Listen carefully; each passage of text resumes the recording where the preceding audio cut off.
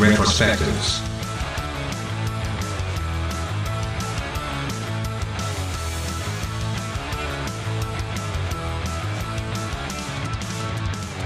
Good morning, afternoon, or evening, wherever you are in the world, and welcome to the back row from What I Watched Tonight. My name is Matt Hudson, and this is episode 4 of Retrospectives. In these recurring shows, I'm going to be chatting about my favourite movies, and it's not quite so self-indulgent as it sounds.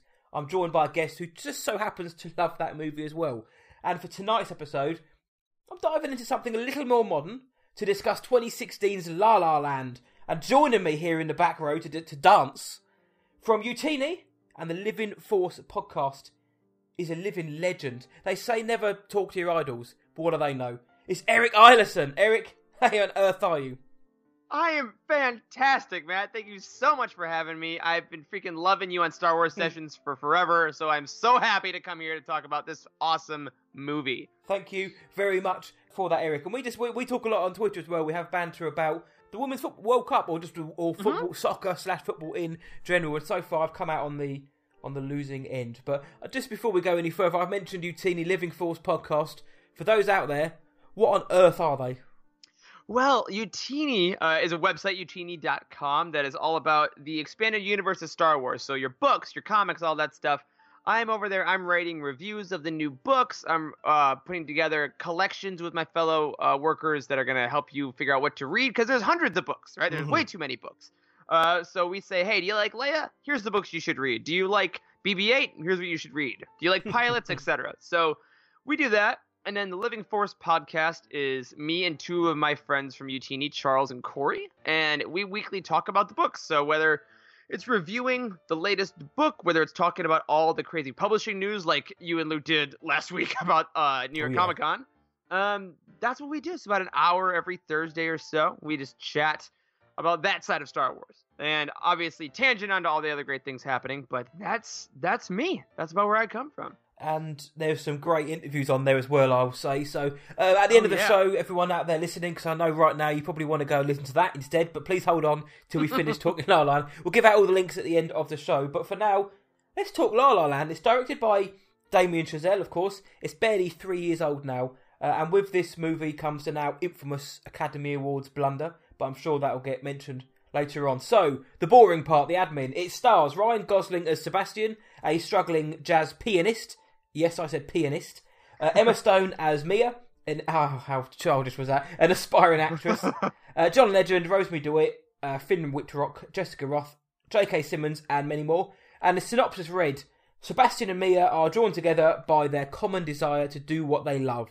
But as success mounts, they are faced with decisions that begin to fray the fragile fabric of their love affair. Some alliteration right there. And the dreams they work so hard to maintain in each other threaten to rip them apart. It made an astonishingly good $446 million against a $30 million budget. So the studio was popping champagne that night. And it was the 19th biggest movie of the year. And as a warning, as per all the shows on our retrospectives, there will be spoilers for this movie throughout, as we're going to be discussing specific moments from throughout. So if you haven't seen La La Land, well, give yourself 2 hours and 2 minutes, go and watch it, settle down, come back and listen to myself and Eric speaking about it. So just do bear that in mind.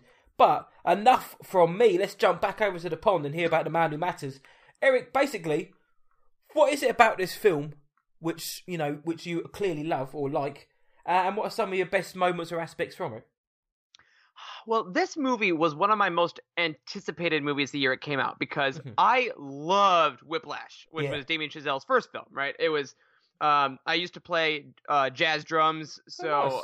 Yeah, when that movie came out, I was like, oh my gosh, it's for me, and it was so intense, and I said, whatever this guy writes or directs, I am there, day one. He is amazing. So I got to La La Land day one, and it was the same thing. I freaking love this movie, because now when I'm not podcasting and writing about Star Wars, I am trying to be an actor over here. So this is a very close to home movie for me, especially with Mia, right? Because her whole struggle about trying to be an artist while trying to maintain a day job, while trying to maintain a love life, it's very weirdly relatable to me. And as I watched it for the second time, or for most recently for this podcast, because I haven't seen it now in probably 2 years, I was remembering how it doesn't shy away from the bad parts of show business, which I really like. I like that it's very honest about, they get sad sometimes their money's hard, sometimes creativity, you don't get to be as creative as you want. But at the same time, it celebrates all the great stuff about it. I mean, there's so much joy and color and life in this movie. Yes. I mean, even from the first scene, that first song when they're dancing on the highway, you know what movie you are in for. And I really love how that tone of celebration and excitement continues even in the darker times of the film. And I think that the way it is shot is really great. I think the direction, the editing is phenomenal. The music just sticks in your head, whether you like jazz or not. And it just all comes together to create this kind of warm bath of a movie that you can just let yourself fall into. So I am so glad you had me on this show for this episode, because it gave me an excuse to revisit this movie and learn a couple new things about it. But yeah, it's fantastic. I can't top that, so thanks for listening, guys.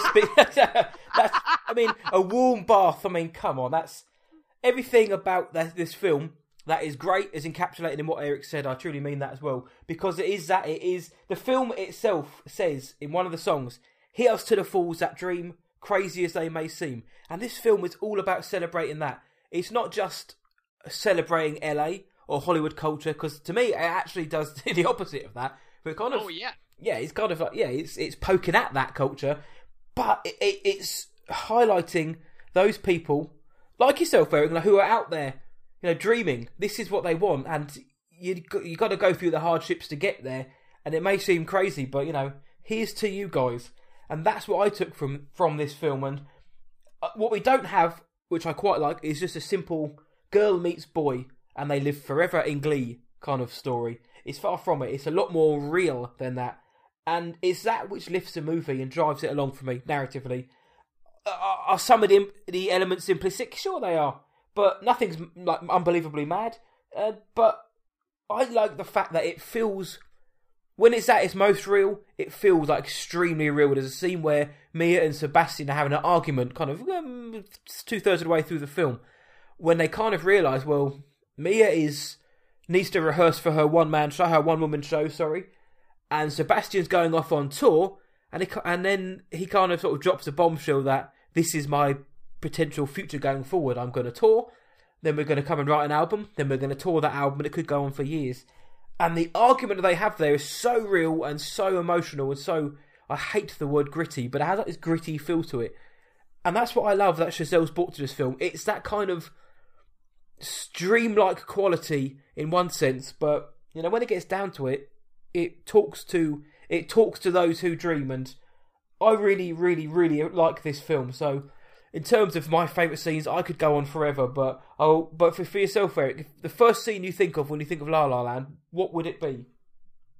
I think it's gotta be that first dance they have after the party. It's the poster. It's the the tap dance looking over the city. Really just comes to me because it's such a beautiful love letter to old Hollywood. Mm-hmm. My partner is super into old Hollywood. She loves all that stuff. So as we were watching this past time, she was pointing out, like, that's Fred Astaire, and that's when it goes there. And, like, so that's... And when I saw it for the first time, I had no idea any of those references and still liked it. But, like, it shows the reverence Chazelle has for that old style.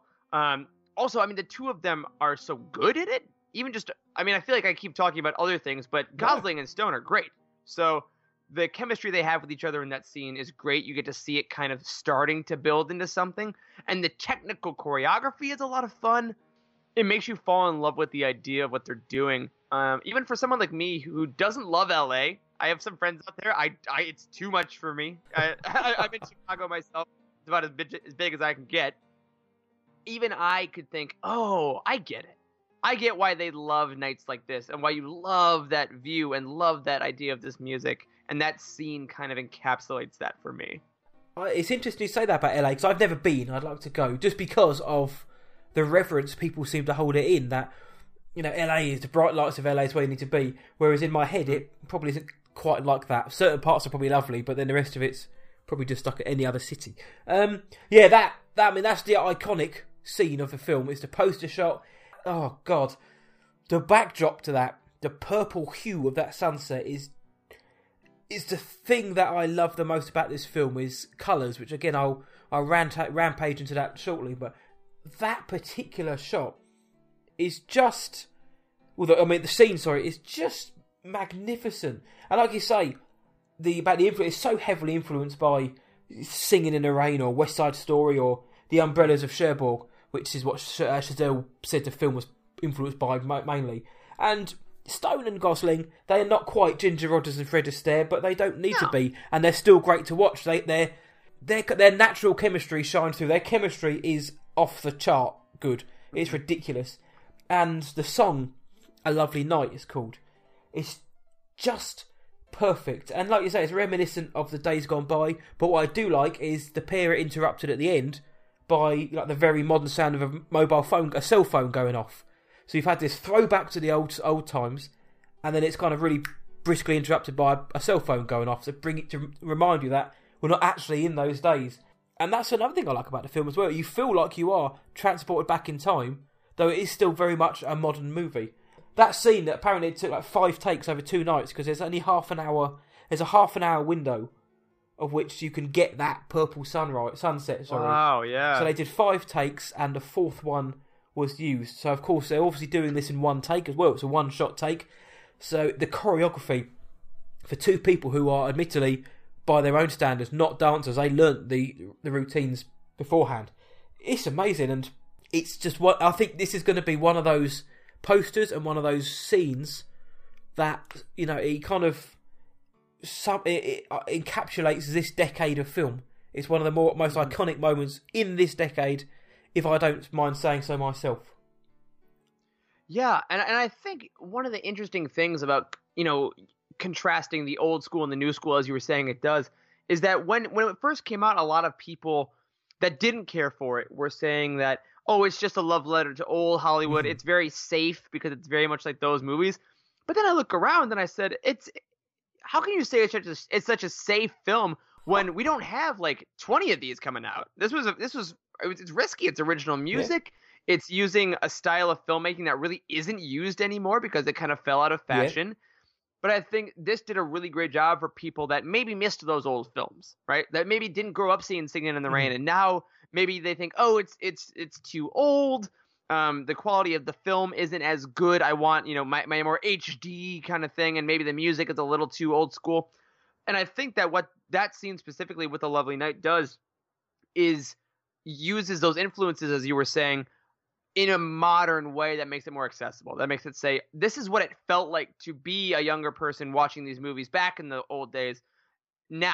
So you can actually hear music that is a little tighter or crisper, as it were. The film little quality is digital and it's more HD, and you can do with a little more things with angles. So it's an exact update of the thing people used to love. And maybe now, you know, people see it and will go back to those movies to say, oh, Chazelle did say he was influenced by those. Now I can go back and have a whole nother kind of Hollywood education, and that's fantastic.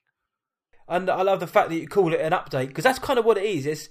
It is an homage and it is a loving look back, but it's not trying to be those films. It's just taking the best part of those of the inspirations and just bringing them to a modern time. So it's got that kind of classic feel, but as you say, for modern audiences who may not be into this, because I mean, musical films do quite well when they come out. Things like Moulin Rouge and Chicago. Mm-hmm. But yeah, I wouldn't say the musical genre is flourishing. We've got West Side Story. It's by Steven Spielberg coming out next year, which is probably going to blow up. But I myself I'm not the biggest musical fan. I like the old classics, but it's not the first genre I'll turn to.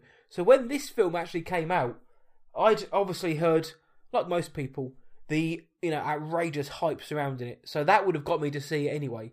But yeah, I mean, had I just seen the poster, I'm not sure I would have run out opening night to see it like I did. Despite the fact that it's got 2 lead actors who I'm very fond of and now that kind of taught me 3 years ago. Don't judge a book by its cover or by a film by its genre, if you will. Because, I mean, I'm open-minded enough about film. I love lots of different types of films because that's what I like to do. I like to write about them, as you all know. But, yeah, I mean, La La Land was a film that didn't actually necessarily jump out to me in the months leading up to it until the hype train really started to go. So, I mean, are you a musical man, a genre man?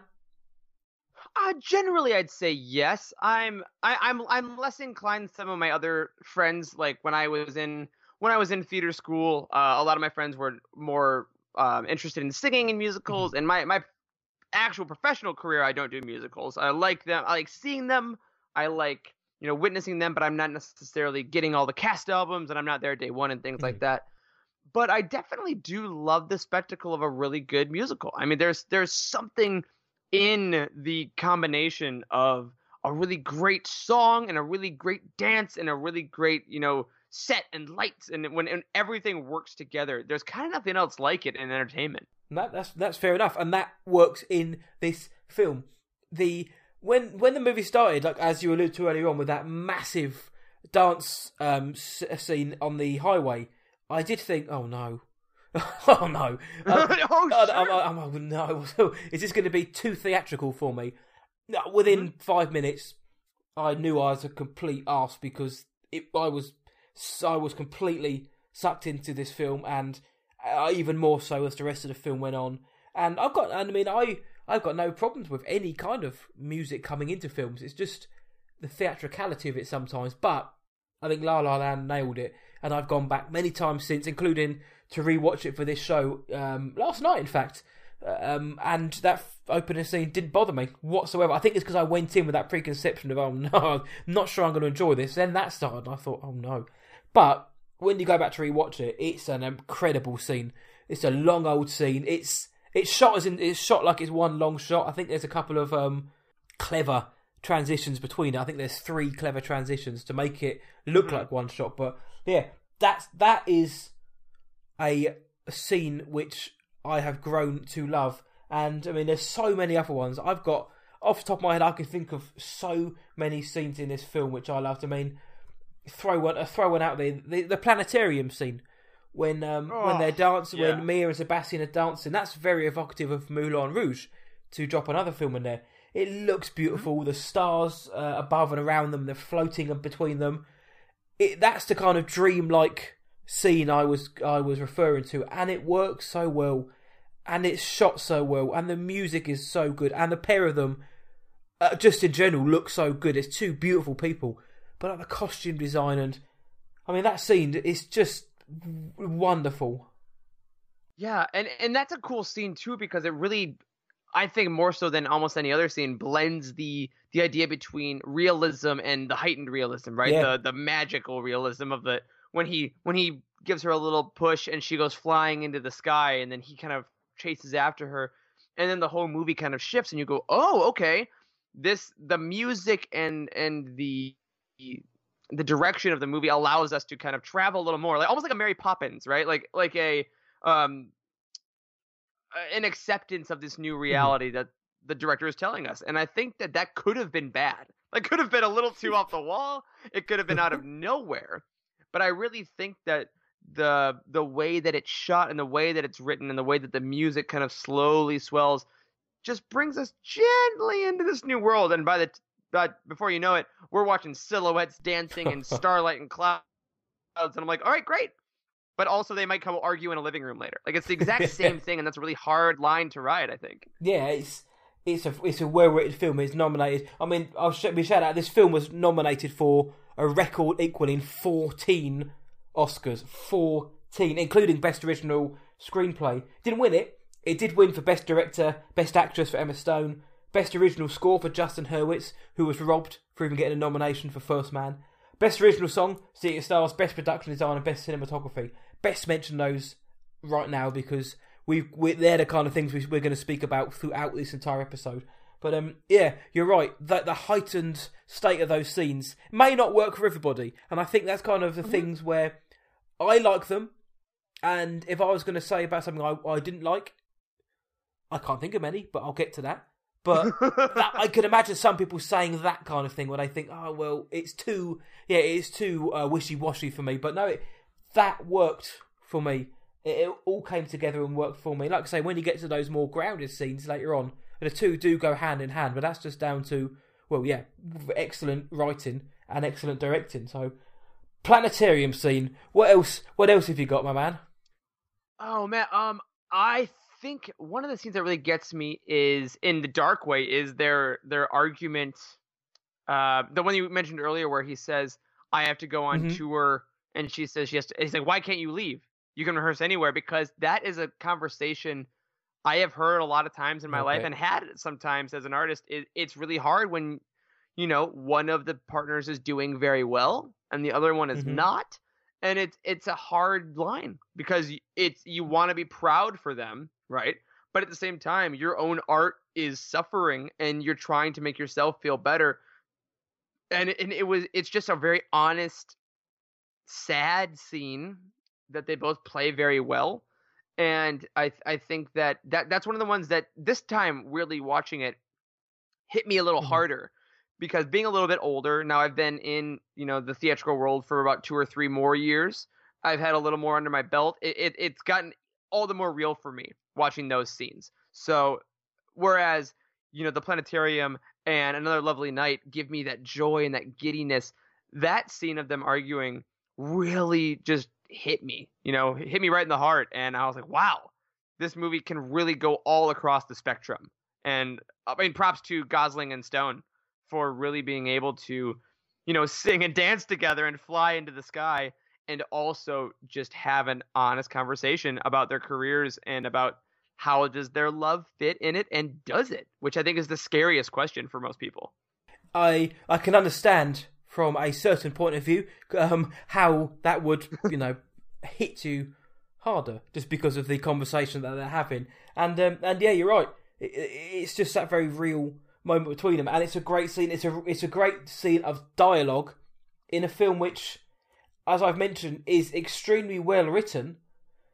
But there's generally quite a lot going on in the background. Not always just song and dance, but there's so much to be looking at in certain scenes, that everything comes together in this beautiful melting pot. But in this particular scene, they are literally just sitting down at a table. There is a beautiful sort of teal hue behind them, real beautiful green sort of hue. But they're just sitting there talking over dinner, and it allows Stone and Gosling a chance to act, really act. And I believe that scene was rewritten quite a lot because between them, Chazelle, Gosling, and Stone wanted to get it spot on. And I think the actors had a quite a lot of say in how it was written, because they wanted it. They bought into their characters so much that they wanted to have ownership over them. So they wrote it from the character's point of view, and I think that's also why it feels so, quote unquote real, because the Sebastian and Mia, if you will, wrote the scene themselves, and it does get quite intense towards the end, and it's after everything before that is so nice and so lovely. As I say, we use that word, so dreamy almost. When the scenes start coming apart, it does affect you. I think it is quite emotional to see, because you buy into these people, you buy into Mia's passion and love and want for this. This is all she wants. You buy into Sebastian's love and passion for jazz, even though he may be potentially going down routes he didn't think he was going to. As to be fair, both of them do. But you like them as characters, and that argument is one of the first steps to where they end up. But it's, as a scene, in a scene full of dreamlike states, I think it's I agree, it's one of the standout scenes. Yeah, and it's very interesting that, you saying that they wrote it with Chazelle, which again totally makes sense. I think that one of the things about Chazelle being a younger filmmaker, as well, is that he's very collaborative. This was his second film, and I think he was still very much, open to, all right, what do you got? What do you bring into the table? I don't know everything. I'm not as seasoned, so let's make something together, which I think is great. And I think that the idea of 2 actors playing an actor and a musician saying, did you only like me when I wasn't working because you weren't working, and we could kind of live in that together. Yeah. I think is something that a lot of people can relate to, whether it's when you meet whoever your partner is going to be, whether it's going to be forever or just for a little while. Generally, it's a little easier to start out if you're both in either the same financial situation or the same social, something you can level out on. And then if one of you changes drastically, that's going to affect it. And I think we don't see that a lot in films because that's not nice. It's not fun. It's not cute. And I think putting that in this film that is so, as you said, dreamy, and everything was a really cool idea. And the dialogue in it isn't nice, yeah, but towards the end it isn't nice when Mia says to Sebastian, "Why do you care so much about being liked?" And he basically just snaps and says, "You're an actress. Who are you to talk?" And it's this moment of silence where you're kind of like, now you've gone a little bit too far. And yeah, then he says, "Yeah, maybe you liked me more when I was a failure because it made you feel a little bit better about yourself." That's the one. Like, that's the line. No, you didn't go there, mate. He went there. Oh, it just gut punches you because you're like, no, but they were singing, they were dancing together. We saw they were flying. We loved it. They're flying. Yeah.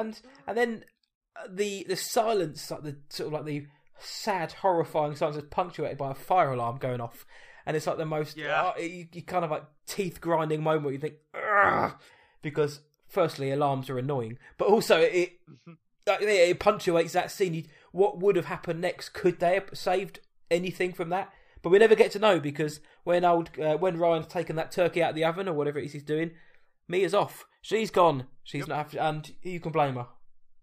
Yeah, and it's like a funny comparison to that cell phone from earlier, right? Like that's their love is starting and they get interrupted, and now this is a fight that gets interrupted. So they're always almost to this point of either connection or ultimate emotion, and then some kind of alarm or something interrupts them. Yeah, and the tragedy it wasn't a turkey, sorry, it was an apple pie, and it got burnt in the oven. So whilst they were fighting, there was an apple pie burning in the oven. So, they could have had pie. Yeah, they could have had pie. Pie makes everything better. So yeah, I feel for that pie in that scene, the unsung hero of that. I mean, there's so many. We're talking about moments where the seams start to come apart. The brilliant scene with Mia going for her audition, which is where she sings auditions, the Fool's That Dream, that song. That is, I believe, the moment where things really start to fall apart for the couple. And Emma Stone absolutely brings it in this scene. It's just her, and she performed that song in front of camera. It wasn't lip synced, as far as I'm aware. She's just there for all to see, vulnerable, just singing about this song. Like we say, this is for the Fool's That Dream. It's crazy it may seem, everything, and it's incredible. And firstly, I think she absolutely deserved to win the Oscar for this year, despite there being some other extremely strong performances. But this scene on its own, where she's singing that song, is proof enough to me. Yeah, it's a marvelous performance, especially compared to earlier in the film where she's going on all these auditions, which is also maybe the most relatable thing to me and to anyone else that is an actor or trying to get into auditions. The montage of her getting interrupted, of her doing all these stupid characters, and she has to take off work and all these things. I felt very, very seen by all of that. So to have her go through all these times where she thinks she's doing great, or she's trying to do her best, but someone just wants a sandwich, or someone wants to say hi to their friend, or they've already cast the part, no one cares. And a cell phone goes off. Exactly. Most of which have definitely happened to me. To have her just captivate a room entirely is such a moment of victory in her vulnerability. She's clearly tired. They drove the whole way there in the morning. She's not maybe as audition ready as she wants to be, and she's just goes in and softly opens up, and that's the one, which is a beautiful statement. It's getting rid of all this artifice she thinks she has to have. It's getting rid of all this, quote unquote acting that she thinks she's had to do. And she just gets to be herself, and that's what brings her success, which I think is beautiful, yet simultaneously leads to another great scene immediately after of the two of them acknowledging, hey, if this happens, we're done. And dude. I think, it breaks your heart, because it is telling us that you can have it all career-wise, but you may have to sacrifice this, and that's just the reality. I've had plenty of friends that have been dating people in the arts, and someone wants to go to Los Angeles and someone else doesn't. And okay, I still love you. I will always love you, but I know I have to do this is such it just makes you melt, Oh. You know, it's such a sad moment. I'm always going to love you, and then they repeat it back, and it's again in a movie where color is so important. It's such a muted scene of where they're sitting on that bench. There's nothing bombastic or flamboyant happening. Again, it's just two people allowed to talk to each other in this most kind of quiet of spots. I won't say mundane, but without any of the hoopla going on around them. And it's similar to the argument scene. It's another powerful scene because it is just that it's a quieter, contemplative moment, and it is that realization. If I believe rightly, the audition scene comes after the argument, doesn't it? They have the argument. She drives to live with her mother or sister. Forgive me. Yep. And then Ryan Gosling gets the call. Sebastian gets the call. He drives all the way to pick her up. Eventually, she agrees, and then she goes for an audition, and then they kind of reconcile at this moment. So it's kind of like it's like being, what I'd imagine, being in the ring with Tyson Fury, Deontay Wilder. It's just punch, punch, punch, knockout, and at the end, and the ending, which I know we're going to speak about shortly, that is the knockout punch for me. But it's kind of it's like the rope-a-dope moment where you realise that maybe, as Luke Skywalker said, this isn't going to go the way you think. But it's done, again, it's done well. I had expected it to go the way I thought. I thought it was going to be, they have their ups and downs, like a rom-com. They meet, they fly in the air, they float in the stars and dance against the sunset. Then they have a fight and fall out over it, and the apple pie gets burnt. And then they reconcile and get back together in the end. It didn't go that way. And firstly, I appreciate and I applaud Damien Chazelle, which I'm sure you were pleased to hear, for that, because I think a lot of people, and even reading comments about people now who love the film and that, so many people almost yearn for them to be together at the end. And I think that, again, comes out of brilliant writing. But yeah, the scene on the bench where they're talking, well, always going to love you, and obviously preceded before that by the audition scene it's magnificent. It really is. And again, the lyrics to that song, and here's to the hearts that ache, here's to the mess we make. That then leads on to that next scene, as we say. It's just something magnificent about what Chazelle has done in this film, and what makes it even more impressive. And I don't mean to sound like a douche, but he's the same age as I am, which doesn't mean he can't be talented. But do you know what I mean? It's like, and I've had people flame me before for saying age shouldn't be an issue. No, it shouldn't be. Age isn't an issue. I just find it incredible to think that, at such a young age, Damien Chazelle's brought out arguably two stone-cold classic films of this millennium, and First Man, whilst it disappointed me, it was still a bloody well-made film. And it's these kind of moments like this, the fight, the audition, and the acknowledgement of what's going to happen is testament to that man's skill. So thank you for making my heart ache once more. Yeah, I mean, I think that's the word. It's just skill. It's absolute skill, because I think that a lot of people that watch this movie could think, it is so emotional and it's such an artistic feat, but there's so much technical skill that goes into it.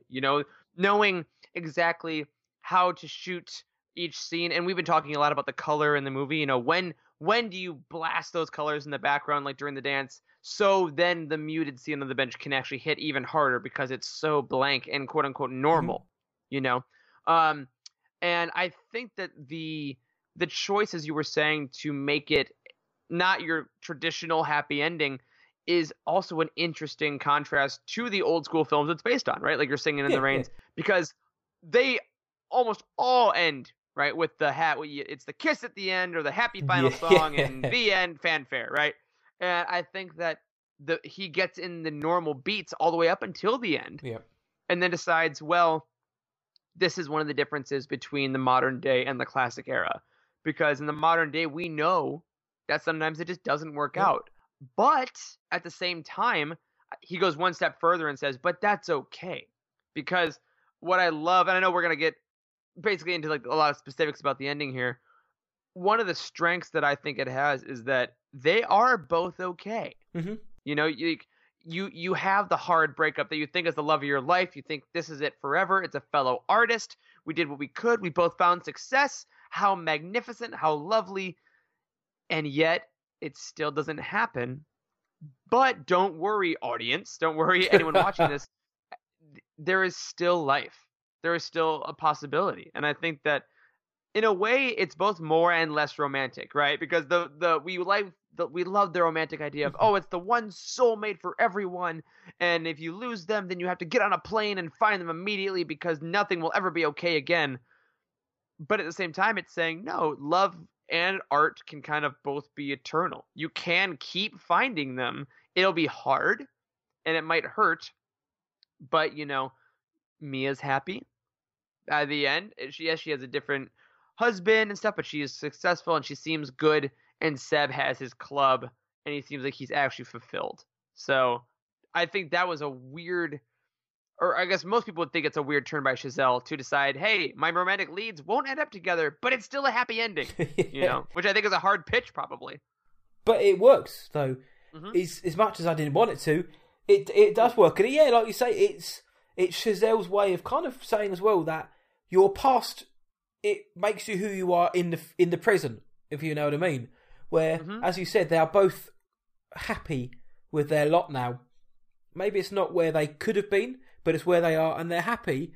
And that is encapsulated in the ending. Is because of where they came from, what they went through together, shaped where they ended up, and I think it's really well done. The film itself pretty much deals with balancing a relationship between art and your relationship with other people. How do you balance that fine line? And I find it so very interesting how you say that you've known people who have been in this situation where, what do you do when you've got the love of your life on one hand and the love of your life, the passion of your life, with the craft. What do you do? And I find it so interesting to hear from somebody who's actually who can watch this film now and think that's close to home, because I watch it and I get sad watching it, but obviously in terms of artistically I haven't been in that situation. But it's so interesting the way you say that. And should we get into the ending now? Because yeah, we're dancing a little bit. We're tap dancing around it a little bit on looking over the skyline. It's a lovely night, exactly. Yeah. You could be Ryan Gosling, because I hear that Damon has actually tapped up Eric to be Sebastian, but the studio are worried that, look, we can't have too many screaming girls in the auditoriums. Nobody's going to be able to watch the damn film. So, but as for the ending, I think the ending is magnificent. And when I watched it again last night, I have no shame in saying that it got to me again. The very last shot, one of them, when after all is said and done, Sebastian's kind of forlorn looking at his piano after he's played their love theme. Mia walks off with her husband, walks out, and then she turns to look at him, and he looks up and sees her. They share that glance, and then he gives her this kind of knowing smile, and she gives him one back, and that nod and smile, for me, in my head, I was kind of thinking it was like his way of saying that was for you, and also at the same time, it's kind of like the final, so long, goodbye. And on another way, because we've got to get this in somewhere, it was almost like a silent way of saying, I love you, I know, type moment. Yes! That's how it felt. But, I mean, I've skipped right to the end, but because that look and smile they share, I wouldn't be able to do that 1,000 times if I looked in the mirror and tried that. It's so beautifully emoted. But I mean, I'll throw it back up to yourself. So that ending scene, so the entire kind of like 9-minute ending of the film. Yeah. Please take it away whilst I get the tissues. Absolutely. So we get to Mia has her career's taken off. She gets this movie out of the audition. She and Sebastian split up, and she is a star now. She is in a couple of years. She now has a fragrance line. She is clearly very wealthy. She lives in a great home. There's a great part leading up to the final scene where she goes into the same Starbucks-esque coffee shop that she used to work at, but now as a star, she gives them a nice tip, and it's a great little mirror of the beginning of the film. And she's with her husband on a date night. They have a child, and you realize that she's doing great. She's very happy, and they're on their way somewhere and decide to pull off an exit and go get dinner, and it's all very romantic. And they pull into this random jazz club, which is his idea, hilariously, which I find a great touch, that he hears the music and decides to go down. And it's one of those cool, little clubs that only has an arrow. So you kind of have to know it's there, which I love that aesthetic. It's great. And they go in, and she sees the logo that she designed for Seb way back when is what he used, because now she is in Seb's club. He has made his jazz club using her idea and all his members. He has realized his dream. All his memorabilia is everywhere. The stool that his sister made fun of him for having is on the wall. I mean, and there's jazz playing, and it's a beautiful moment. And she is, so taken aback, and it's all over Emma Stone's face. It's a silent, she has no dialogue. It's all just her emoting, realizing, this is awkward because I know exactly where this is, but at the same time, you can see her being like, oh my God, he did it. There's a appreciation for it. And then when she goes to sit down, the band finishes up a song. Seb gets up and says thanks to the band, and then he sees Mia in the crowd, and they have this moment of it's like the Dirty Dancing moment. Right? You see him across the room, and that's it.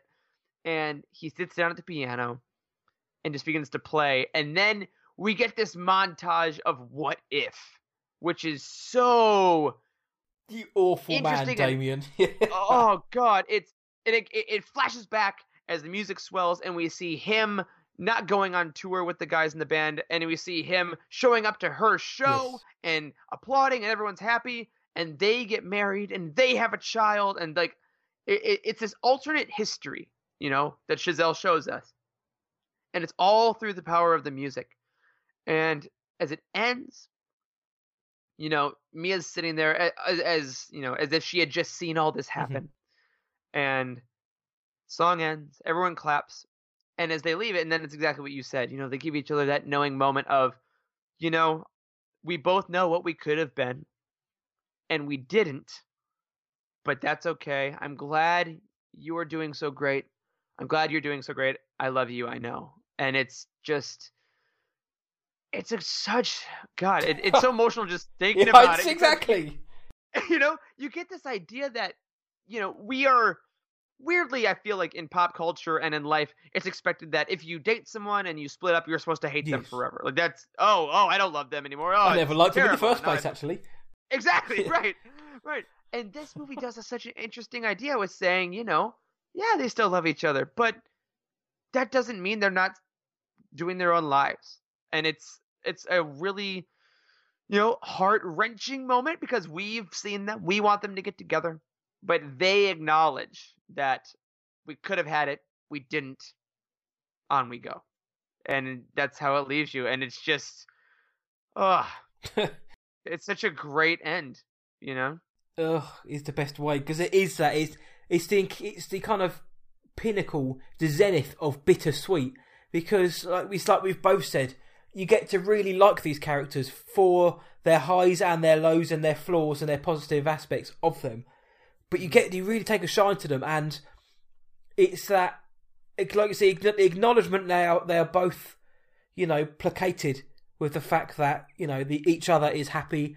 They've made it to where they want to in life, and there's that respect between them, a kind of like loving respect that this is what you wanted and this is what you wanted. I'm so happy for you. But it's also again that the bittersweet side of it is where Chazelle hits you in the feels with that what could have been montage, and it's just like real life. I don't know if you've ever thought about it, Eric, or anyone out there listening, but I do it sometimes. I sit there and think, wow, usually when I'm trying to go to sleep, 11 years ago, what happens if I'd done this instead of that, or if I turned off here, or I didn't take that job, and this how it panned out, blah blah.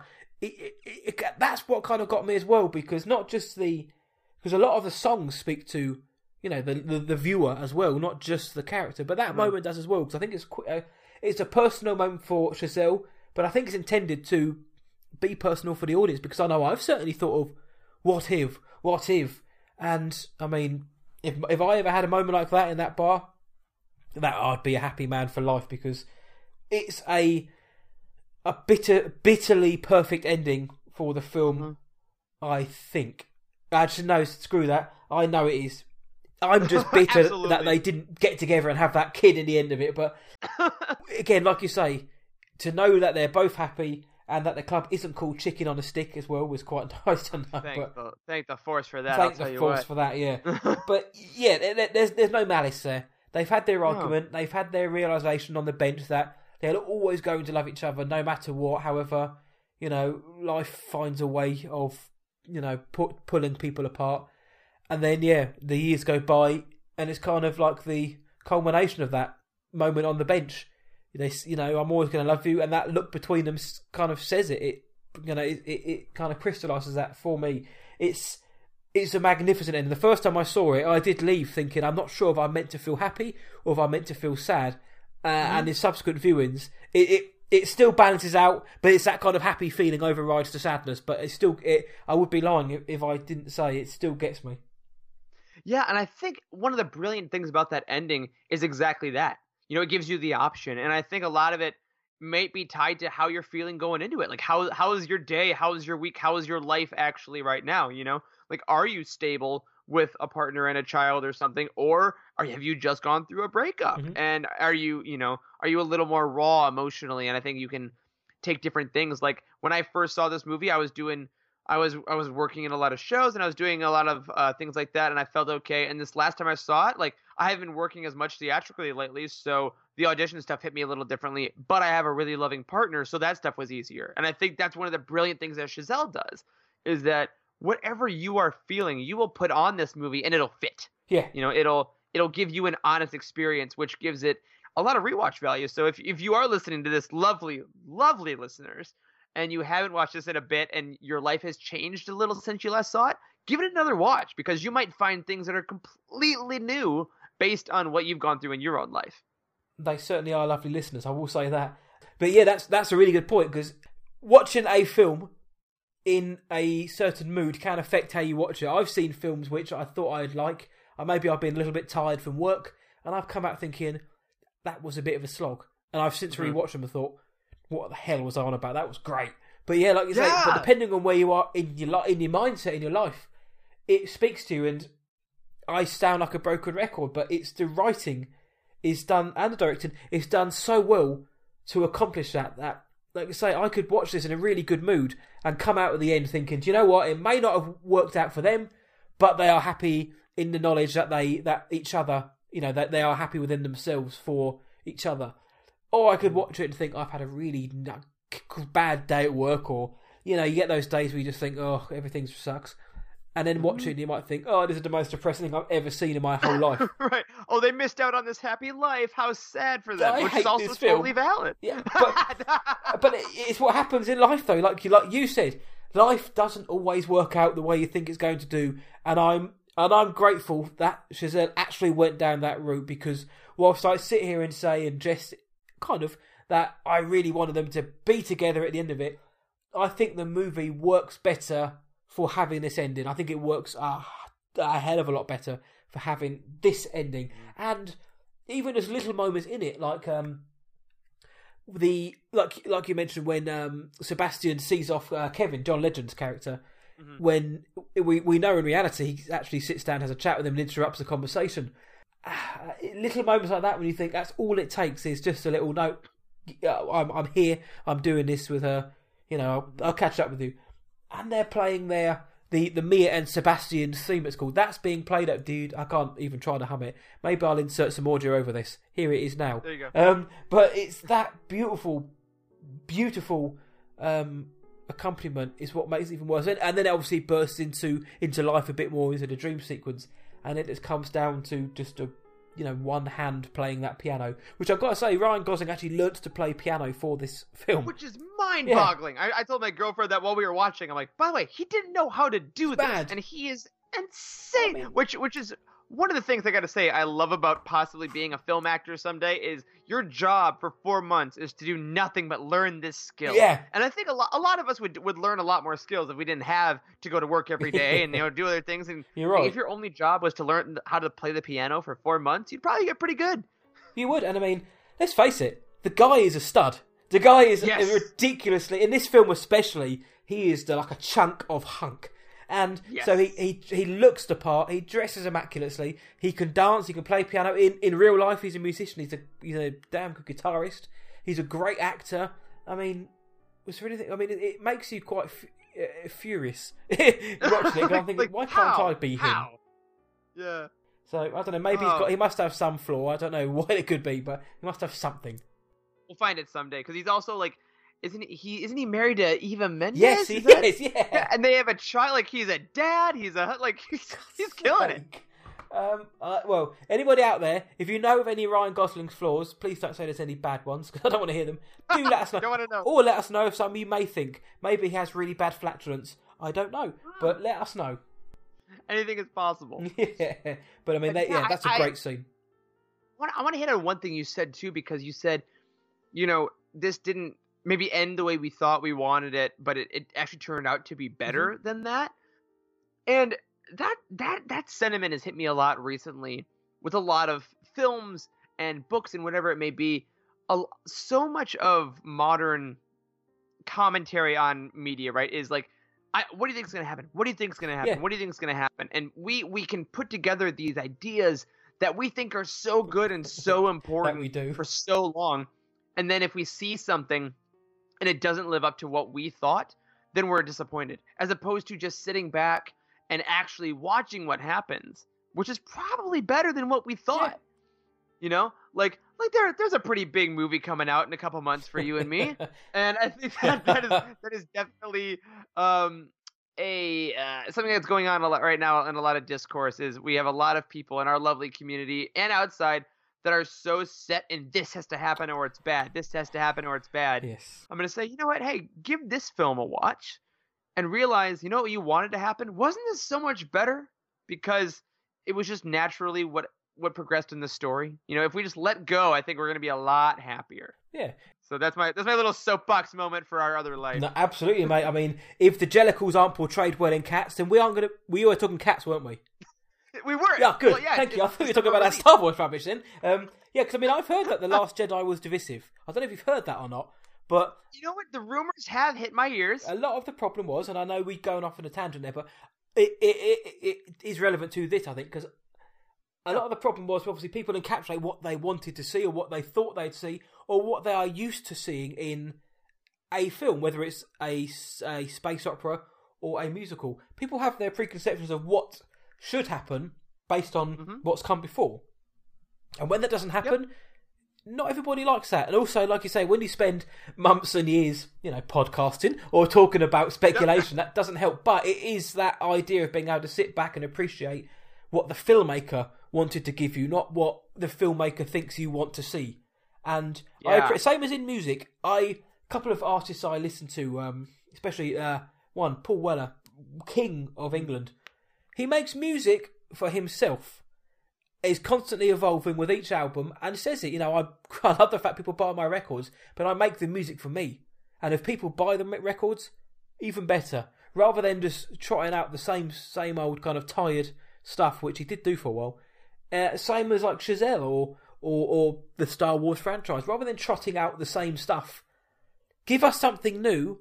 And, if people are willing to accept it, they'll be all the better for it. That's not to say that everything's going to be great. It doesn't, you know what I mean? The Rise of Skywalker may not be the best film ever, may not be the best Star Wars film ever, but it's not because I'm going to go in there with a preconception of what I think it should be. It's because maybe it just wasn't executed all that well. Whereas La La Land is the same. There are lots of people who I've read online or watched online who have issues with the ending because they don't think it suited the film. They think it should have been the happy ending. And I've really wanted to speak to somebody about that who disagrees and think, actually, no, the ending was bad. Or it wasn't executed badly, but it was just not what they wanted. So I'm glad you're on the same wavelength. But, I totally agree. It's it's that kind of preconception of what we expect can derail your experience. Yeah, and I think there's always just that moment of reflection that you can try to take. I try to do that in my media and in a lot of parts of my life to say, okay, even if I don't agree with something or if I didn't like something, let me take a second. Why do I think this either this film ended this way or this person said this thing? What could possibly be the better reason? Is there something that I'm missing, Yeah. And I think that's the cool thing about the end of this movie, that I think it really does give you a lot of reasons why it ends that way. And if you going back to the film from the beginning, knowing how it's going to end, I think is also very interesting because you can kind of see, okay, what do they value the most? What in the scenes do I see either of them kind of giving an inch of loving the other person more than their career, or loving their career a little more, or how what's the scorecard like as we go through this film? And bringing up Paul Weller is interesting because I think you kind of described a lot of what Ryan Gosling's character does throughout the movie as well. He's really just making music for him. He's saying, this is what I think jazz is. This is what I think the history of jazz has been. And a lot of the music that like John Legend's character plays, which is still good music. Yeah. It's contemporary. Which is also, yes, I think it's also very important that they didn't make him like, this is bad, crappy music. Like, he's still doing pretty cool piano solos and stuff. It's just different. But Ryan Gosling doesn't care necessarily about that consumerism kind of stuff. So I just find that's a funny comparison with him and Paul, because I think that is absolutely the character of, I'm sticking to my guns, I'm making my music, I'm playing in my club, and if you come in, whether you're my ex-girlfriend or not, like that's fine. But I will be here playing my music with my friends, no matter what. And I think that's a really beautiful sentiment. You've mentioned, well, you've just gone into Ryan Gosling's character. It would be kind of remiss for us not to just touch on the two leads themselves as their overall performance, because Emma Stone won the Best Actress Oscar. Ryan Gosling was up for Best Actor Oscar. Again, the romantic in me would have loved both of them to walk away with the top gongs that evening, but I think Emma Stone certainly deserved her Oscar. I think, is this her best performance? Probably. I think she's very good at Battle of the Sexes the next year, but I think, and she's always very good, I think, even way back in things like Easy A, and even like Zombieland and stuff like that as well. I love Easy A, I'll tell you, man. That's one of the movies, people throw that on and say, hey, you want to watch Easy A? 10 out of 10. Yes. Every day. Give me those shower scenes every day. That John Hughes goodness coming out. She's always good. So I think her character had, how do I put it? I say more to do, I think, as such. Yes. Right, because Ryan Gosling's character, Sebastian, was played wonderfully by Ryan Gosling, who we've mentioned is a superb actor. Emma Stone had more emoting to do. I think she had the bigger moments, I think. That's what I think anyway. And I think she was great. But the two of them together, we know their chemistry is off the chart. They've been in films before, Crazy Stupid Love, Gangster Squad. They're like just the epitome of... They are like those old school classic Hollywood pairings. They are, I think, anyway. But, yeah, for me, those two were scintillating. I thought they both brought their A-game. I thought Emma Stone absolutely deserved her Oscar. But yeah, the range of emotions that they went through, and the talent, like we mentioned, to actually learn to dance, learn to play piano. I say learn to sing, but imagine they would have had lessons to sing. Emma Stone was fantastic at singing. Ryan Gosling had a pleasant voice, but you could tell Emma Stone had the stronger voice. But what they went through for this film was nothing short of, brilliant, and it shows, I think. Yeah, I think so too. I think that Emma Stone shines more out of the two of them, I'll agree. I think Ryan Gosling did a very good job. I agree that she has more on the page than him, which again, if you're as an actor, you can only do as much as the page can give you. Absolutely. But I think with Ryan Gosling, he's a little more level throughout than she is. Because I think because of the script, I think that's what the character needs. Don't get me wrong.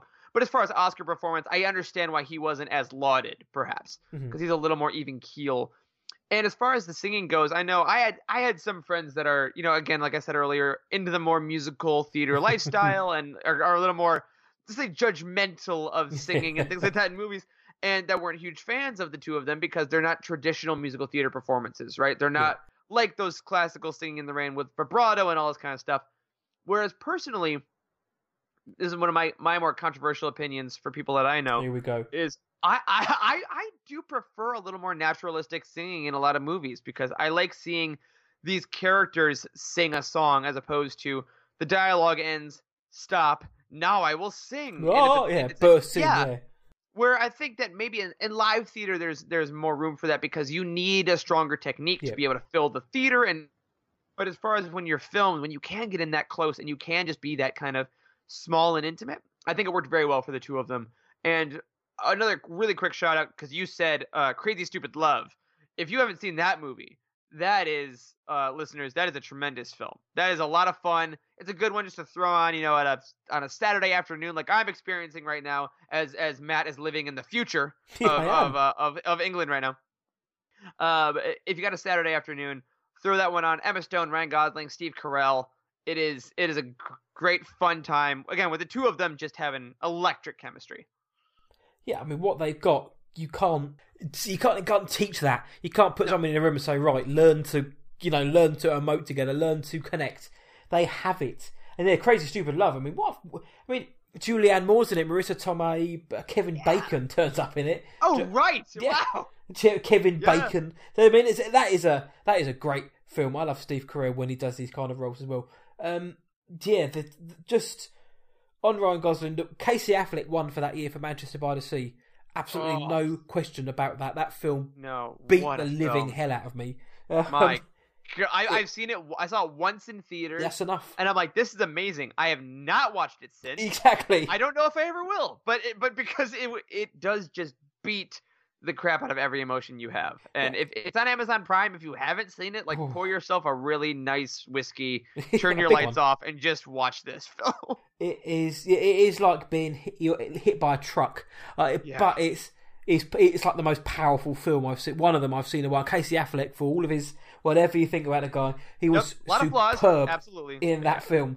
And yeah, I think put the two of them together. As much as I think Ryan Gosling was great in this film, nobody's denying Affleck the win for that. But again, the romantic in me would have loved to have seen both of them walk away at the end of it. But we also know that it didn't win another Oscar, and that was Best Picture. So we might as well chuck that out there right now. Yeah, it's the shortest lived Best Picture nominee, a winner, ever.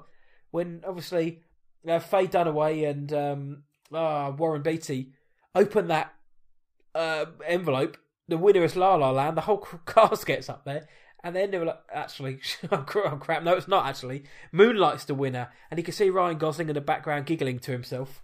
And everybody in the crowd's faces are like, oh, Hitler's just come back on stage. It was brilliant drama. But did you see Moonlight, by the way? I did. Moonlight, it's funny. Moonlight was one of the movies you kind of mentioned earlier for me where I went in, I was exhausted because I was on a long road trip and I just needed a break. So I went in exhausted at like 4 p.m. and watched it by myself.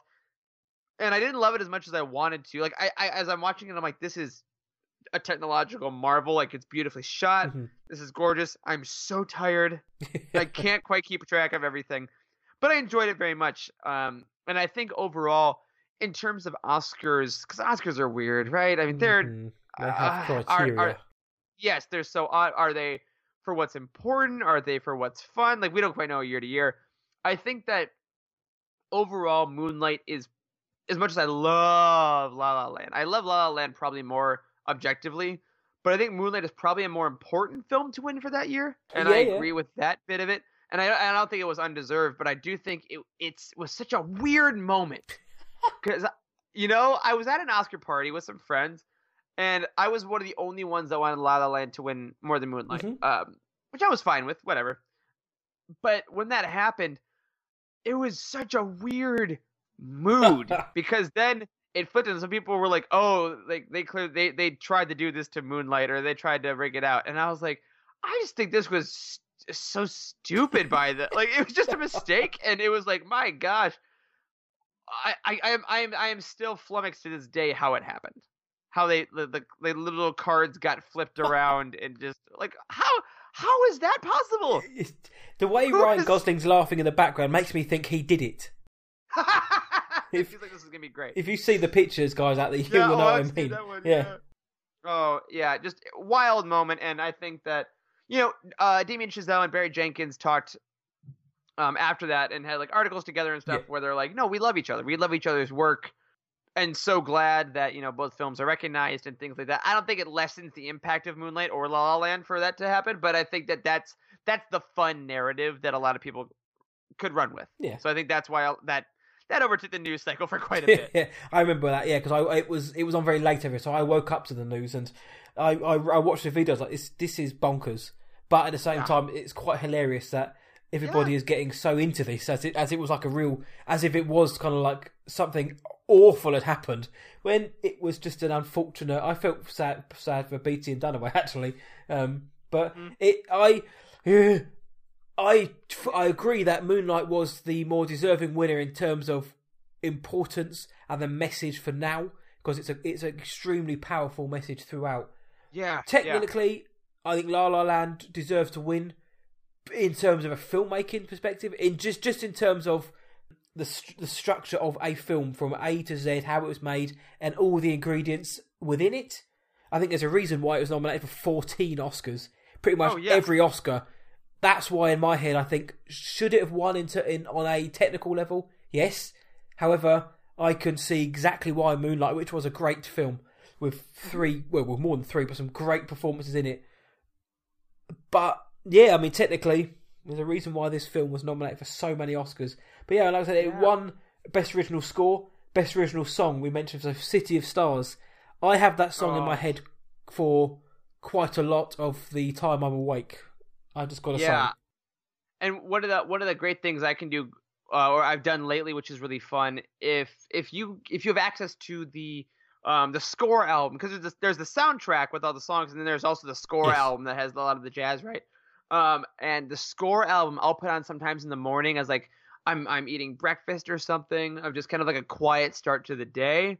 It just puts you in such a great warm that warm bath feeling, as I said earlier. It's such a great thing to do. Or if you're cleaning the house, whatever you're doing, throw it on the speaker, and you will your day will get so much better because the music is brilliant. Yeah, even if you don't like jazz, you're going to after hearing that, because again, I like jazz, I appreciate jazz, but listening to it in this film, and maybe the visuals helped, but man, it alleviated my appreciation for that genre tenfold, and the score is great. Justin Hurwitz is a superb composer. The scores he's done, and First Man, that damn score should have won the best Oscar. And I've said it on every show I've done pretty much since. I'm still outraged. I didn't even get nominated. Black Panther was a brilliant score. Ignore the soundtrack. The score by Ludwig Göransson of The Mandalorian. The score was just fabulous. But there's something about the First Man score which I think should have actually won, let alone be nominated, which it wasn't. But I'm glad that it took away the win for this. Justin Hurwitz is a great composer. City of Stars is a fabulous song. People also thought the audition should have won. I like, maybe it should have done actually, but maybe the scene sells the song more, even though it's a brilliant song. I like City of Stars. I like it an awful lot. I like hearing it. It's a beautiful little piano ditty. It's a simple sounding song, probably deceptively, because I can't play piano. I can play guitar, but I can't play piano. But it's so easy. Like, come on, it sounds. Let me just go. Oh, maybe not. But City of Stars. What do you think about that? I really love it, and I love that it's one of the only original songs I've heard in a while that it's kind of like nominating the whole movie inside one song. That's a good point. Because it's sprinkled kind of throughout the film as underscoring in a lot of places, and I think that when you hear it, it's kind of like getting the entire film in a little bite-sized package where you can listen to the love story. It talks about LA, right? City of Stars is obviously him singing on the boardwalk when we see it in the film at the city, but it's also kind of melancholy. So it also gives you a little bit of the sadness about the city in it. So on a technical level, I agree, it is simple melodically, and yet puts in a lot of complex feelings in it. So by that level of technical prowess, absolutely deserved. Absolutely deserved.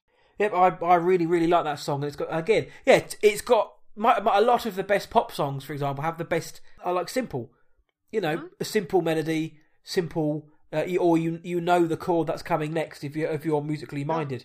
Even people go back to things like Kurt Cobain said, I write simple pop songs because that is what sounds best to me. And last time I checked, Nirvana were wildly successful. Checking the notes. Yes, millions of dollars. Yes, great. Smells Like Teen Spirit. Heard of it. I don't mean to obviously poo-poo on the song itself, but I mean deceptively simple. It's got dum bum bum bum, a really nice sort of ascending scale, and it just works. It gets stuck in your head. It fits, and you've said it. It fits the beat and the tone and the mood of the film. It kind of encapsulates it, puts a little bow on it. And it is the theme of the song. The film, sorry, even though things like Mia and Sebastian's theme could take that, or even Audition. or Herman's Habits, which is a great little jazz ditty. There's so many which jump out to me. Also, the film unsurprisingly won Best Cinematography. If I'm going to put you on the spot now, let's take out the poster shot, because that is the shot. But what other scene or moment or particular part stands out to you in terms of cinematography, which you just think that knocks my socks off? Oh man, I mean, I think it's got to be maybe that whole last montage of when we have the real classic Hollywood time where she's leading him through the old Hollywood set. Yeah. And they're walking through all those, and that use of how people are I guess it's a little more direction than cinematography, but I really like how that's all framed. I love the way the first scene we've talked about a lot. I'm going to come back to that. Mm-hmm. I think that is just a gorgeous way that whole thing is shot. And then to go back to the argument scene we talked about with the blue lighting, and it's a lot more simple than a lot of the other shots, but it is so effective. Like, you look at a screenshot of that scene and you know exactly what's happening, which I think is a great mark of good cinematography. Is, if I take out the dialogue, I take out the motion, I take out everything, how do we compose this shot to show you what's happening? And you can tell, I would argue, almost with any still in this film, you know what's going on purely based on the visual language. And that speaks to just the mastery of that cinematography. Yeah, I hadn't even actually thought about that. When you've mentioned it, yeah, like the sort of blue teal hue is matching the emotion of the scene. I guess, like we mentioned, how that didn't hit me up on every viewing, I don't know. But like we mentioned, the muted palette of the more introspective scenes, that's one of them compared to the colourful, flamboyant scenes elsewhere in the film. I can't argue those. I put myself on the spot now, and I can't think. There we go. Do you know which ones I really like? It's when they're coming out of the Lighthouse Cafe. When they're coming out, and you've got the Lighthouse Cafe in neon above on the brick wall, and it's like it's that long shot where you get the entirety of the. I'm doing it with my hands now, the size of it, to get the entirety of the cafe in. The really great neon sign just jumps out at you, and they walk out not quite centre of the shot, and then they go their separate ways, and the way they kind of one turns to look at the other as the other looks away is brilliantly done. But how the way that scene looks is beautiful. Like you say, most shots here you could a screenshot and put them on your wall, and they'd look amazing. The pier shot, where Ryan Gosling walks down a pier, just picks up a hat and starts dancing with a guy's wife. But that's got that stunning purple sunset to it. And that, again, I know we said we wouldn't take that one out, but I mean, that is the iconic shot for me, is when they're dancing on overlooking LA. But there's so many moments in this film where you could look at and think, that is incredible. The planetarium scene, some of the dreamlike scenes when they are in silhouette. I mean, there's so much to look at where it is just like you could take some of these scenes out for a dinner and a date. They're so gorgeous. Oh yeah, and it's tough because the cinematography and the direction are so closely mirrored. Yeah, for me, and which leads to Chazelle's mastery of directing this film. Now, have you seen the behind the scenes video of him shooting the scene where Ryan Gosling's playing the piano and Emma Stone is dancing? No, I haven't, but now I want to. So it's really quick, flipping between him and her. Like, he'll play a little, she'll dance. He'll play a little, she'll dance. And apparently, how he shot that scene was the cameraman is focused on Gosling, and you see Chazelle, he's just listening, and then he'll tap the cameraman on the shoulder, who will immediately flip it over to Emma Stone, nice. And then he'll listen, and then he'll tap him on the shoulder, and he'll flip over to Ryan Gosling. It's all in real time. Ooh, yeah, done on the spot. Yeah, and Chazelle is listening and knowing it so intensely and tapping, and he's like literally directing with his hands on the cameraman to make that whole scene happen. And it's like, again, he's our age, and he's doing this. Like, it's amazing. I mean, I struggle to sort of cook rudimentary meals sometimes, or exactly. Or to kind of think, right, I need to do this at the same time as doing that, or I've got to change gear now while steering. And right. And Chazelle is, he's out there. He's not just making films, because making films is a hell of an achievement. Whether it's doing it on an iPhone with your mates, or doing a La La Land or a Star Wars or a Marvel MCU DC film. Directing a film is a film. It's a hard task. But to this depth and sort of layered, the sort of textures and layers that Chazelle brings, and not just that, but the maturity of the influences. And I don't mean to say that, he's only 34, he can't know these films from like the 50s, but it's kind of like bringing that sort of wisdom which belies his still very young age, and to be able to, he is a composer in a way, to be able to compose this film, and like you say, in that way, like you just mentioned, to be able to know when to look at Ryan Gosling on the piano, when to cut across, now we need this shot of Emma Stone, go back and forward. I mean, it's the guy has got something, and like Jordan Peele, like Greta Gerwig, I suppose now, Chazelle's films are event films to the point where whatever he brings out next, I am there first day. I am so excited to see what he does next, just based on what he's done so far. Mm-hmm. Yeah, it's tremendous. He has put together such a body of work, even with these first 3 films, and I mean, he's got decades more he's going to create, and we're so lucky to be living at a time where we get to see all of it. That's the sort of scary / exciting part, is that, you know, the guy could feasibly do this for the next 40 years, and he'll still only be in his early 70s. And look at Scorsese. I mean, The Irishman coming out this year. He's like in his 80s, like right? 3.5 hours long. Give it all to me. I can't wait. Mate, I cannot wait for that. It's coming out so soon. And they say that you learn as you get older. We all know that. Right. So what on earth, how... Let's just say the guy continues on an upward trajectory. How good could he be in 10 years' time with only maybe 2 or 3 films behind him? 20 years' time. It's scary to think that somebody who could deliver something as intense and, you know, brilliant as Whiplash to something as dreamlike and layered and textured as La La Land. And whilst First Man disappointed me, it was still an exceptionally well-made film. The direction, it was great. It looked incredible. That film just didn't hit me as I wanted it to, but I still accept and acknowledge the fact that it is a fantastically made film. So, I mean, I wonder. I don't know what he's doing next. Maybe somebody could tell me, but I wonder if he's going to sort of go back into his musical leanings a bit more. I hope so, because I'm with you on First Man. I really liked, you know, a lot of what he did, but compared to the first 2, it's definitely a step down. But I think some of that might have to do with the fact that he didn't write that screenplay. You know, like he wrote and directed both Whiplash and La La Land. And while he absolutely, you know, directors absolutely have to be able to direct other people's work. That's part of your job too. I wonder if we're really going to see him lean into more of his own original work as time goes on. Yeah. Because clearly, maybe he just likes having that much control, which is honestly, if we get things like Whiplash and La La Land, that's fine. Yeah. Great. Give it to me. Yeah. By all means. So we'll kind of see. And if he sticks with Gosling, you know, he seems to be his guy, being in 2 of his first 3 movies. Yeah. You know, let's do a Leonardo DiCaprio Scorsese partnership here. Why not? I'm all for that. And I've just done a bit of the old cheeky Googling and found out that apparently Variety reporting that his next film, and this is unsubstantiated, you know, Variety reported it, it's not confirmed. His next film is going to be called Babylon. It's going to be set in Hollywood in the 1920s, and he wants Emma Stone to star in it. So we may be getting a real classic Hollywood age film, Babylon. Let's go. If that doesn't sound just freaking perfect, I know, like absolutely all right.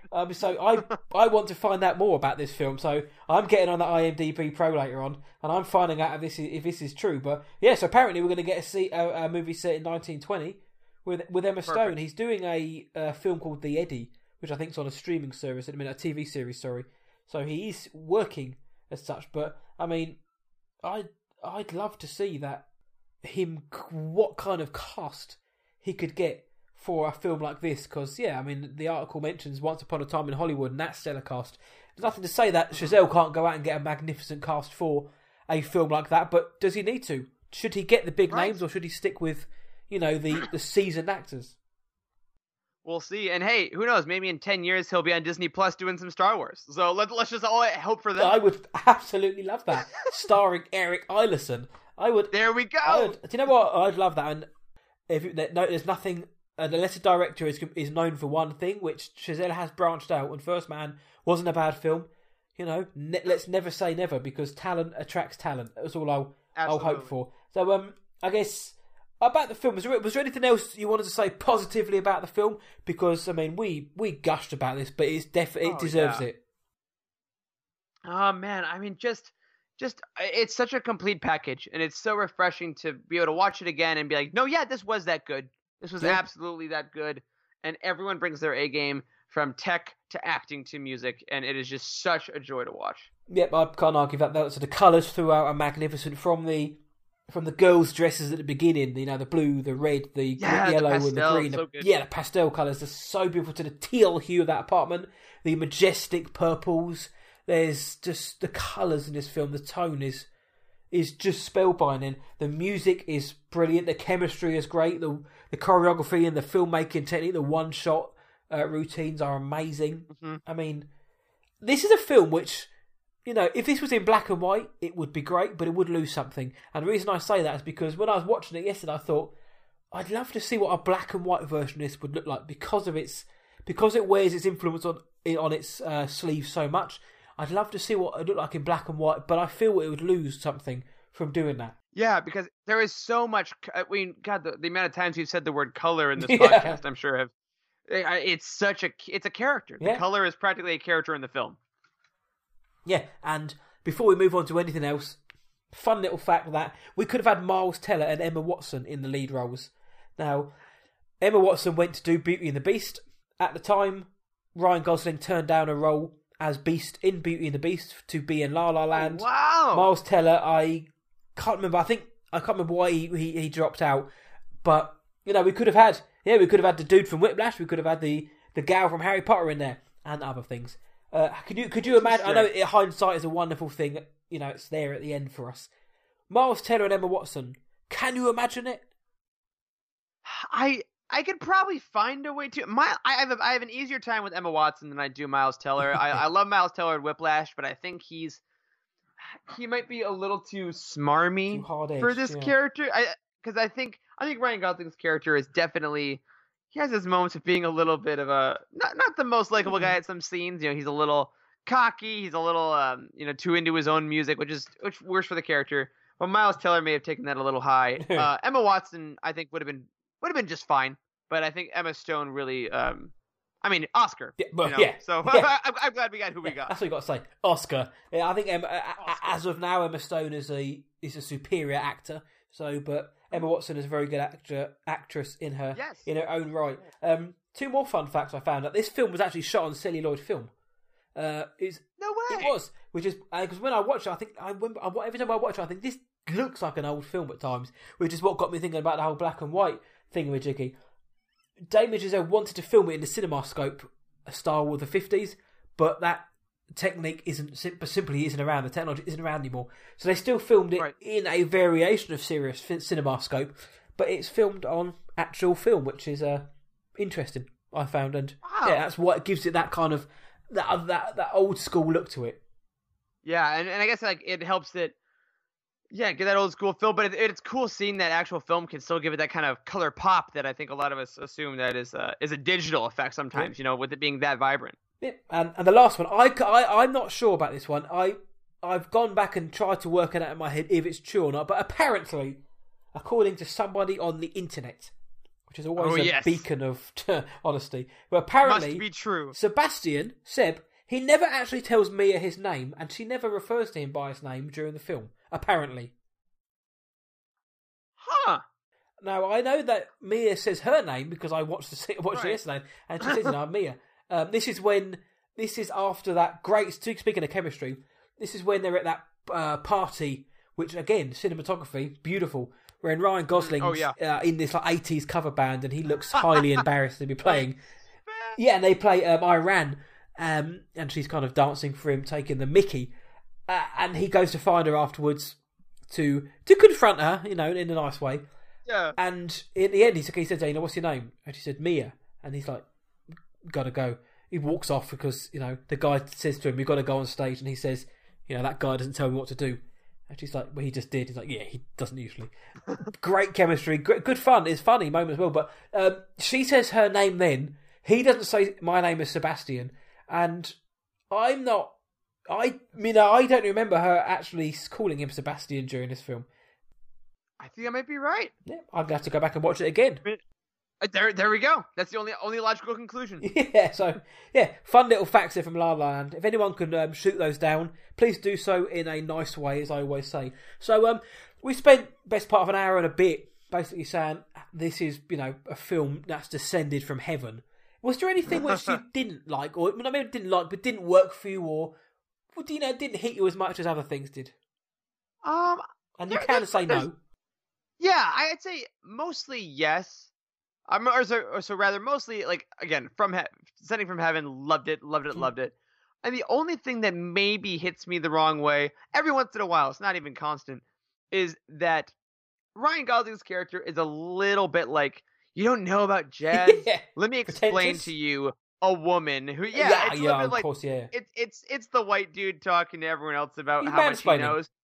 Yeah, yes, he's mansplaining to her everything about this stuff, even of her own career sometimes. And I think some of it is legitimate because it's like, they're having an argument as a couple, and that makes sense. Yeah. But maybe sometimes when they first get together and he's like, no, this is what jazz is. This is what jazz is. And then when John Legend, gives him this amazing gig with these really good other musicians, there's still a little bit of that, like, oh, I know better than you, even though you're all really great musicians, which I think fits for the character.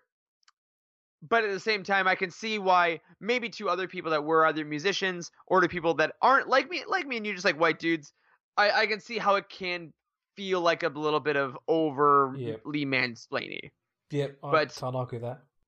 Yeah, but other than that, like no. I really do like it top to bottom. I think it's tight. I think it works. I love the way it hits me emotionally. Yeah, I don't know. What about you? Yeah, it's one of those things that I find it hard to. I mean, yeah, like I see what I hear when you say about Seb, because he is literally saying, you're not listening to it how I listen to jazz. Listen to it like I listen to it, and then then you're going to like it. God damn you, woman.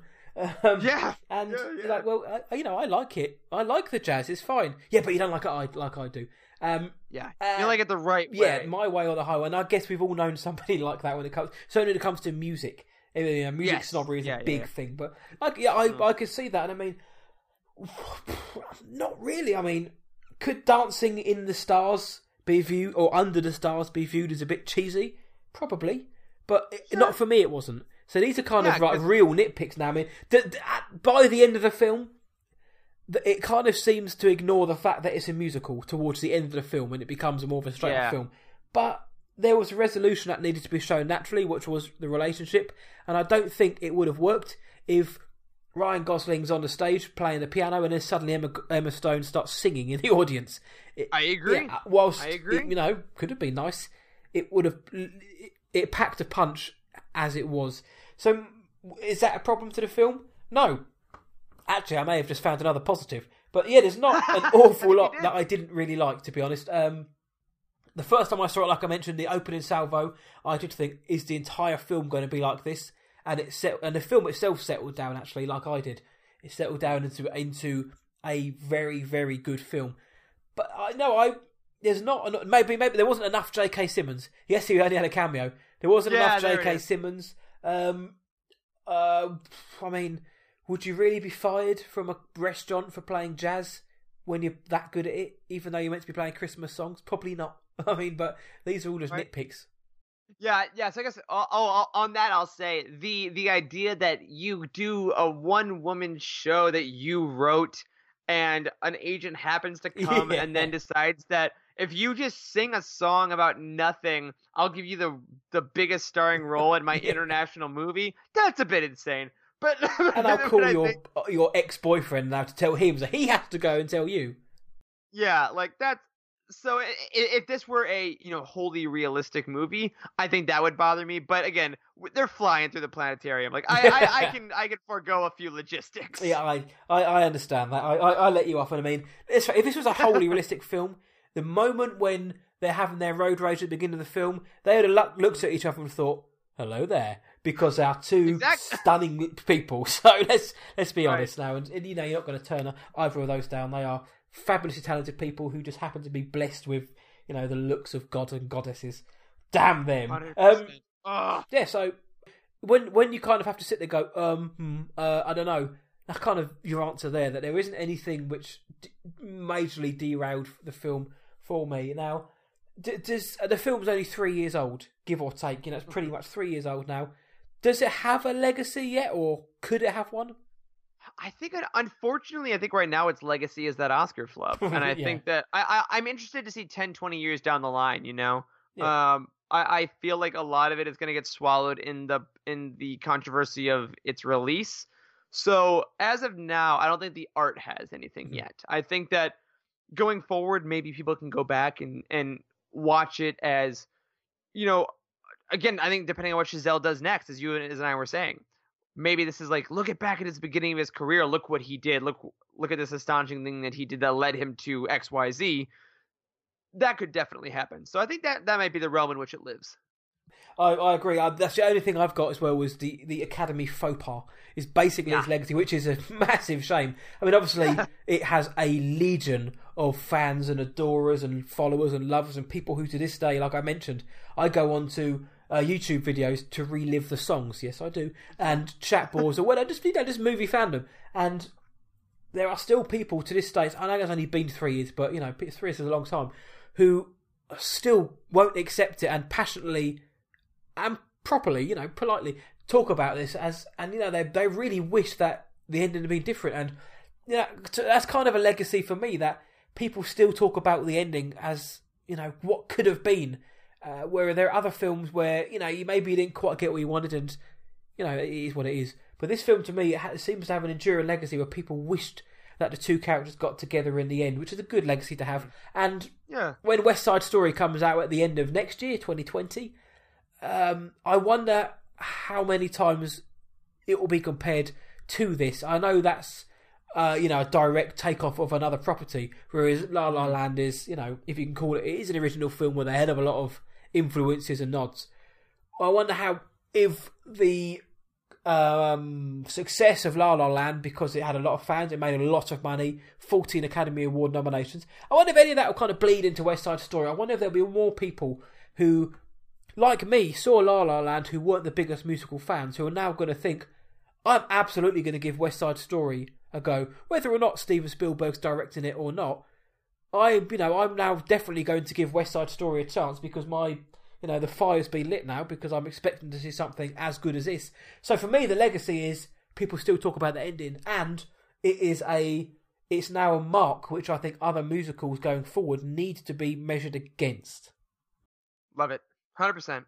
So, good luck everybody out there who's making a musical. So, do your best. Yeah. So I think that kind of wraps up the conversation of La La Land. So before we wrap up and tearfully end, in terms of La La Land itself, I don't know this now. Where does it rank in your kind of top echelon of films of all times? I mean, even if it's not like a number, but is it up there or? Right. I think it's definitely up there. I think that it's definitely in the top tier of, you asked me, especially my favorite films of the last decade or so. It's definitely one of those that I like we said, I could talk for over an hour about. Evidently, I can't find a lot of flaws with, and I really think is emblematic of a lot of things that I love about art, both film-wise, both in my own personal career, and it really is a very personal film for me that is also, at the same time, like gloriously commercial for them, because obviously, as you said, they made a lot of money on it, which is good. But yeah, it definitely is. It's right up there. Awesome. I thought it would be, because you are here now talking about it for over an hour and not finding out any flaws. But I know I'm glad that it kind of transpired that Eric is a jazz drummer, or has dabbled in jazz drumming, is an actor, and can relate to the film in ways that I cannot, because firstly, it makes for a better conversation rather than just two guys who've got no idea of what it's like. It opens my eyes as well. Plus, also, you've got the knowledge of being in LA. I'm sorry, forgive my ignorance, but I can't remember if you said it or not. But what you saw of La La Land, does that smack of LA to you? Does it feel like LA to you in terms of when they're kind of poking at it? It does for what I've seen, because it's been mostly like visiting friends and seeing things like that. Like the vibe is very similar. It is if you're outside it seems a little insane, and to me it still definitely does. But for people in there, there's definitely that romantic love that kind of overshadows that. So yeah, he kind of nails it. Fair enough. I mean, a guy over here from Woking over here in England, or who now lives in Essex, beautiful Essex, as you well know, it would probably be overwhelmed by it, probably love it. But no, I'd love to take a trip to LA one day. But that is it, I think, for episode 4 of Retrospectives. It's been a hell of an honour talking La La Land with you, Eric. So thank you so much for giving your time out of your Saturday afternoon to come and chat.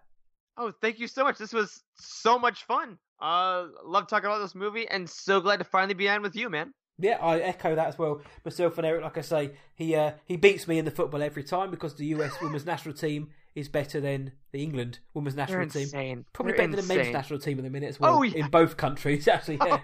Easily. So we mentioned earlier on what you do and what you get up to in your professional life, in your media life. So where can the world find you online if they so wish to? Oh, yeah. So you can find me on www.utini.com. You can find me. I'm on Twitter at Eric Eilerson, at Living Force Pod. That's the podcast, Living Force Podcast. We're on all your podcasting apps, your Apples, your Spotifys, your Googles, all that stuff. And that's mainly where you'll hear me talking about less La La Land, more Star Wars, and the occasional American football. Yep, so if you like American football, you are in. You could teach me a few things about it as well. Sounds great. It's Youtini, Youtini. Yep, that's it. That's it. I've been to the website, I know. So yeah, I say should you check it out, do go check it out. The podcast is excellent. I generally mean that. It's such a very good, informative podcast. 3 people who know their stuff, and you can tell that they're good buddies as well, which always helps. So yeah, do go check it out. Even if you're not a Star Wars fan, just go check it out. You might become one. If you want to check more of myself out there, why wouldn't you? whatIwatchtonight.co.uk for all of the movie reviews. Rotten Tomatoes as well, if you want to see what I'm getting up to there and influencing and annoying people with my percentage scores. You can find this podcast that you're listening to right now on all podcast providers. If you like what you hear, leave us a good review. It really helps the show out and it gets it out to more ears as well. However, as I said, Eric, thank you so much for coming on again. Thank you for having me. This is awesome, man. And for you guys listening, thank you for your time. And until next time, see ya.